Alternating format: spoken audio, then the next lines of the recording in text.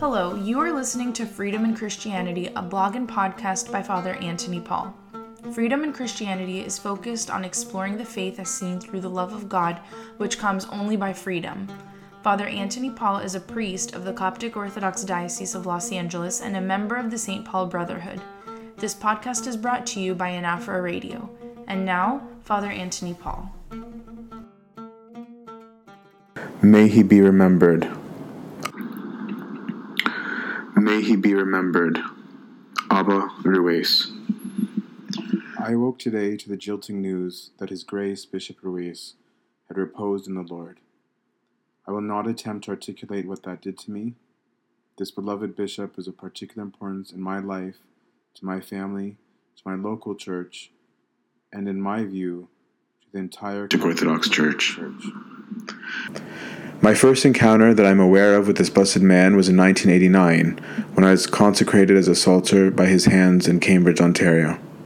I didn't know anything about him. Amber Ruiz was the most regular visitor to our churches, both in Kitchener and in London. I remember one of his first visits that I remember, he had been visiting for ages. I felt something different around him. With him, even without close contact, I felt safe and secure. I could barely understand Arabic at the time, but I remember that at the end of Sayyidina's visit, I wept. I felt like something that I had badly needed was taken away from me, and I had no idea what it was. As I started to understand Arabic better, I was moved by his sermons. I wanted to hear him speak, and that was a rare thing for me. I not only wanted to hear him speak, I wanted to hear him in his own language. At our church, there was often someone translating the sermons to English for us. Once I could understand enough, I stopped listening to the translation because I was frustrated if a word or sentence was missed, because something was different about this man. I didn't know what it was. One time, my dad was repeating part of the sermon that His Grace had given. He was asking me and my siblings if we understood, and then was going over the main points. I must say that in and of itself, it was not a common occurrence to review a sermon that we heard.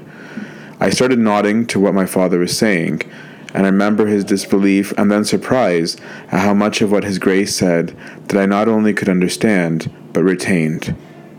It was because of that something that was different about him. His sermons. Amber Ruiz had the gift of spiritual teaching. Those who attended his sermons would likely remember his small pieces of paper, they were usually very small, on which he would have a few jot notes from which he would speak. They were powerful. Always they were powerful. Never did I attend a sermon of Sayyidina's that I didn't leave with conviction that I must change. I must repent. It was the effect of his words, without force, without violence, without shaming. Something was different. So powerful were his words that I remember in grade 9 one sermon affected me so deeply that it broke an addiction. Something I had been struggling with for several years that I was completely and totally addicted to was broken by the force of his gentleness. His sermon was not even about my addiction. It was the thing that was different about him, and seeing his face while he spoke the words, and seeing the words alive in him, not just as words. I was compelled to question myself and my ways. I could not understand why the natural reaction to a sermon was to repent, but that is what happened. I even remember that sometimes we would attend his talk in London on one night, then in Kitchener the next, and the points he used were the same. Yet the content was somehow different, or the giving of it was different. They were similar words, but different sermons. He was alive. It was different. وبعدين, then what? His Grace spoke so often about remembering death. There was a story he repeated very often.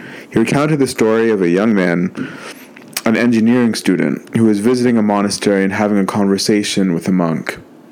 The monk asked the young man what he wanted to do with his life. The young man replied he wanted to graduate from school. Then what? Asked the monk. وبعدين? The man replied he would get a job. After each school, the young man was asked, Then what? وبعدين, by the monk, and the answers went from getting a job to making a lot of money to having a wife, establishing a family, providing for his children, and so on.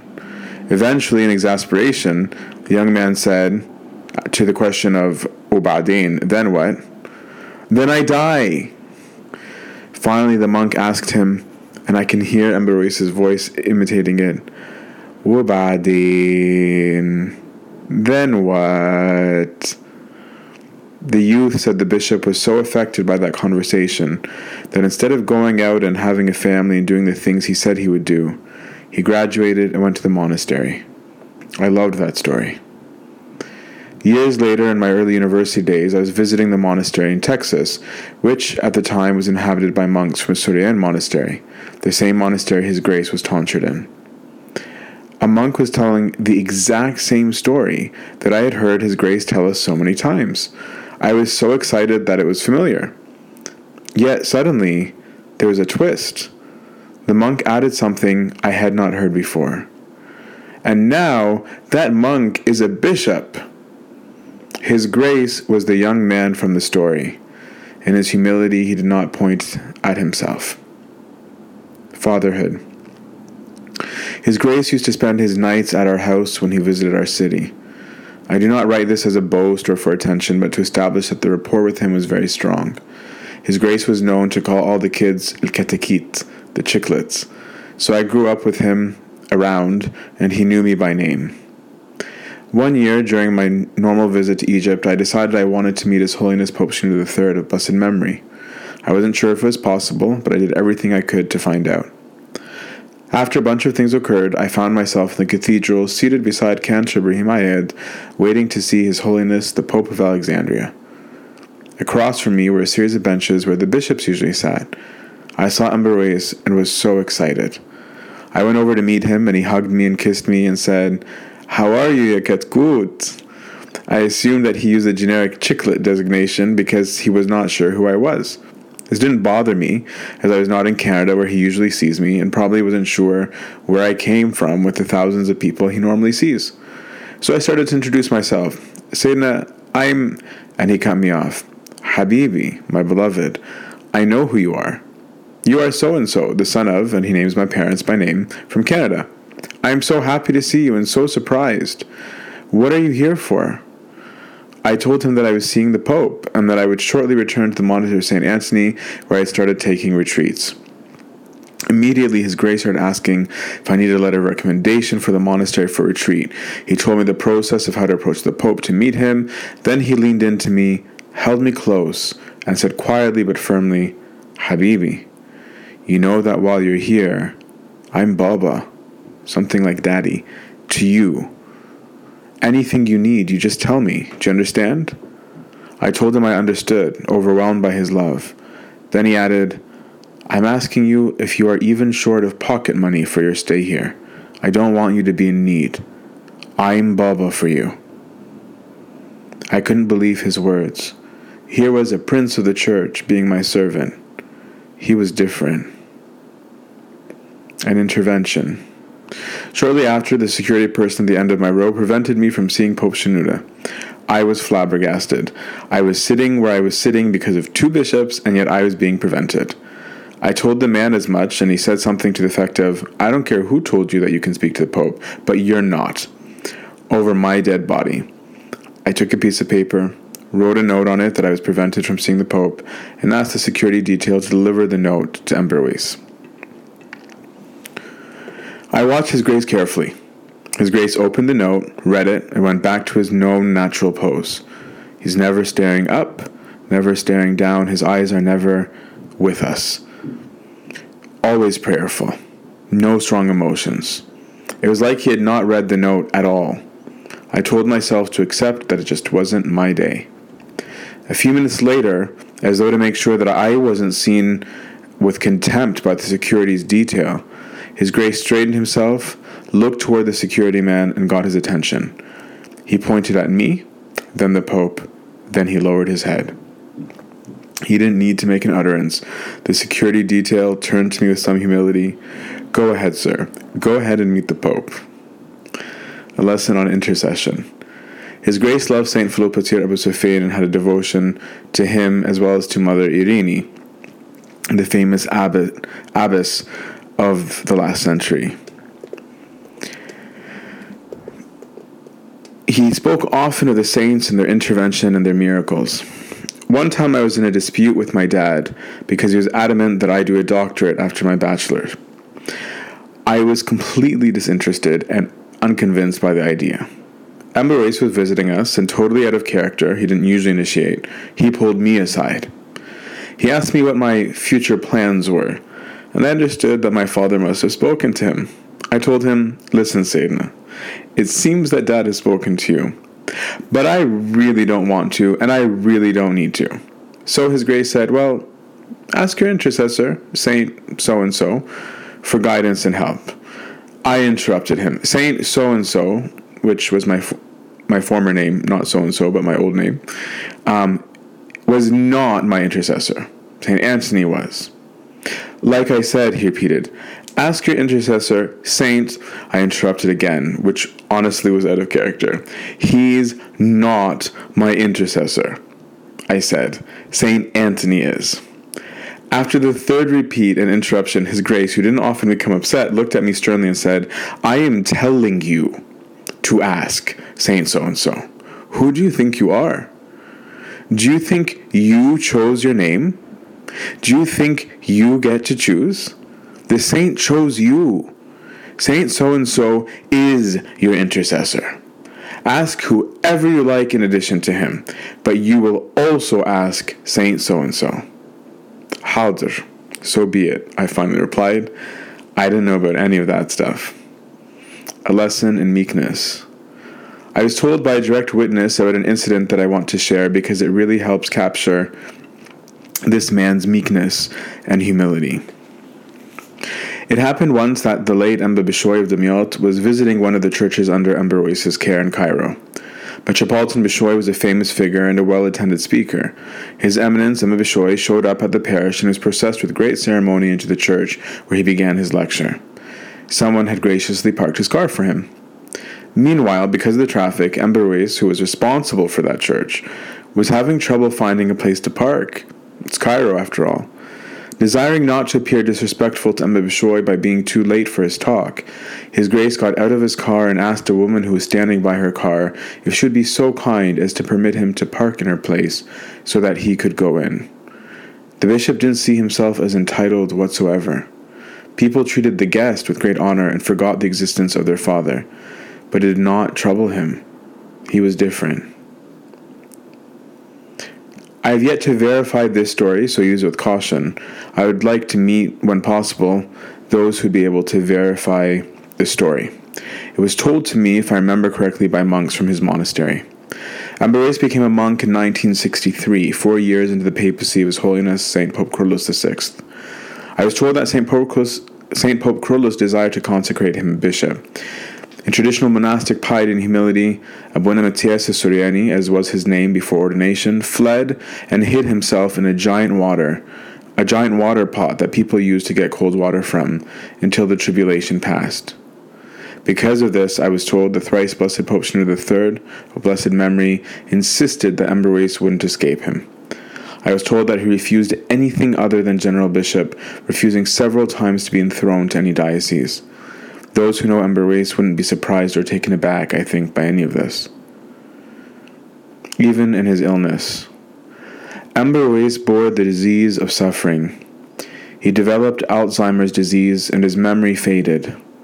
In conversation, you might have him repeat the same thing multiple times, or he would ask the same question numerous times, as though the conversation never happened. One time it happened that I was in a conflict, and I promised that's not my normal, with my father of confession, the priest of my parish, about discerning the will of God about a particular issue.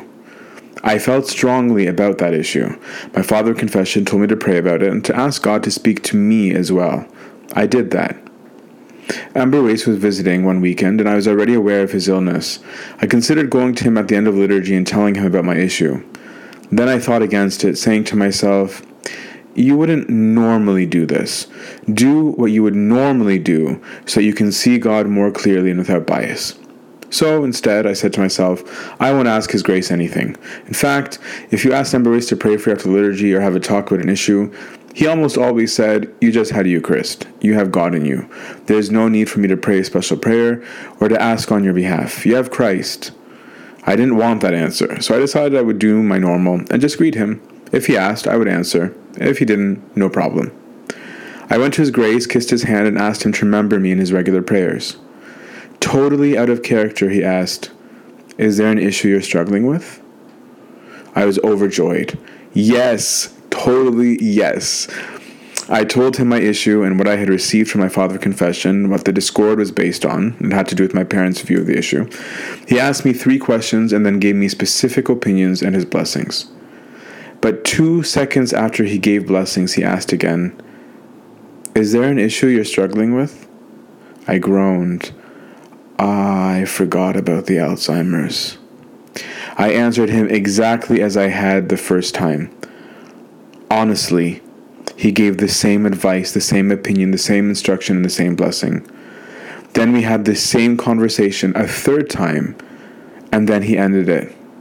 I felt consoled that even in his weakness, God made sure to speak through him, affirming 3 times with clarity the exact same message with the exact same words that were so specific with Alzheimer's. It was something that my father of confession had told me to ask for, and God used it. I can't help but wonder aloud and meditate on His Grace's Alzheimer's, which I believe was a blessing to him. I suggest and ponder on whether or not God permitted Alzheimer's to him so that he would not endure the woes our beloved church has seen and witnessed in the last few years. Ember Wace hated politics, secular or ecclesiastical. His conversation was never about those things. He was not interested in personal alliances or party lines. He was not interested in forming positions against people, parties, or stances. His sermons and his life were about God, about virtue, about love. That's why I think that Alzheimer's must have been a great blessing for him, so as not to lose that blessed serenity that he had. He would live through revolutions in the country, internal conflicts in the church, even the murder of a bishop, and be as though in total oblivion. His peace would not be shaken. He's different. His cell. I will not spend long on this, but I want to mention it because of how him it is. One visit to Egypt, I had found out that my father of confession had had a heart attack. My father of confession was so beloved to Ember Wace, who nominated him to the priesthood. Likewise, the adoration that my father had for His Grace was unparalleled to anyone else of whom I ever heard him speak. I headed for Abbasia to see His Grace before flying back to Canada the next day. I was directed to his cell, something like a trailer, at the back of the compound. It was not a clean area at the time. It was unceremonious. His Grace invited me in, and my goodness at its simplicity. There were no fancy gadgets, no luxury items. This is after decades of being a bishop. Nothing but simplicity. At the risk of cheapening what I saw, I will say it in one sentence. His inside and outside were the same. What was different? I could go on and on and on and on and on about Ember Wace, but it wouldn't do him justice. Gone are the nights he would spend with us, the spiritual talks, the gatherings we would have and joy around him. He was a uniter. What I will say, though, is that what I could not figure out as a child about him, I understood in my early adult life. I was not able to name the thing that was in him or that was different about him as a child, but I can now. It was holiness. Ember Wace was my first real encounter with holiness in a human, and I simply did not know what that was. A man had become so united with God that God gave him from what is his. He was full of love, full of warmth, full of serenity, full of stability. His eyes could see past you and through you, and they did not terrorize you. They healed you. To sit and listen to him was to sit at the feet of God. This experience I had as a child must have been, I think, what drew the little children to the lap of Christ in the Gospels. The beauty of God's nature exuded through such that all who were simple, all who were loving could look at him and want to be embedded deeply into his heart. The memory of Abba or Wace's face is usually enough in any situation to bring me consolation and peace and remembrance that everything would be okay. Because that's how I felt with him. It would all be okay. Sin can be forgiven. Repentance is possible. Life is nothing. God is love. Because the important question was always, and then what? Amber Race used to tell us, I think nobody goes to hell unless they really want to. It's so easy to go to heaven. His life was centered on Ubadin. The important question was always, and then what? Now, beloved Father, Holy Bishop, and new intercessor, you get to partake in the Ubadin. You get to see and live, and then what? It's not lost to me, Amber Ways, how suitable your funeral was today. You never wanted the praise of men or their adoration. Your funeral was as quiet as you were in life, unassuming, quick, without applause, without ceremony. If you could have planned your own departure, it would have been this way. Now, O beloved of God, we, your children, salute you and commend you to your King. You who are peaceful in life, grant us a measure of your peace. You who lived as our Savior lived, ask him to help us live as he and you did. You have put on the Lord Christ. You have entered into the then what? I beg you, intercede for us, that we might join you in confidence in the Badin, in the then what? Axios Aberwes. Axios.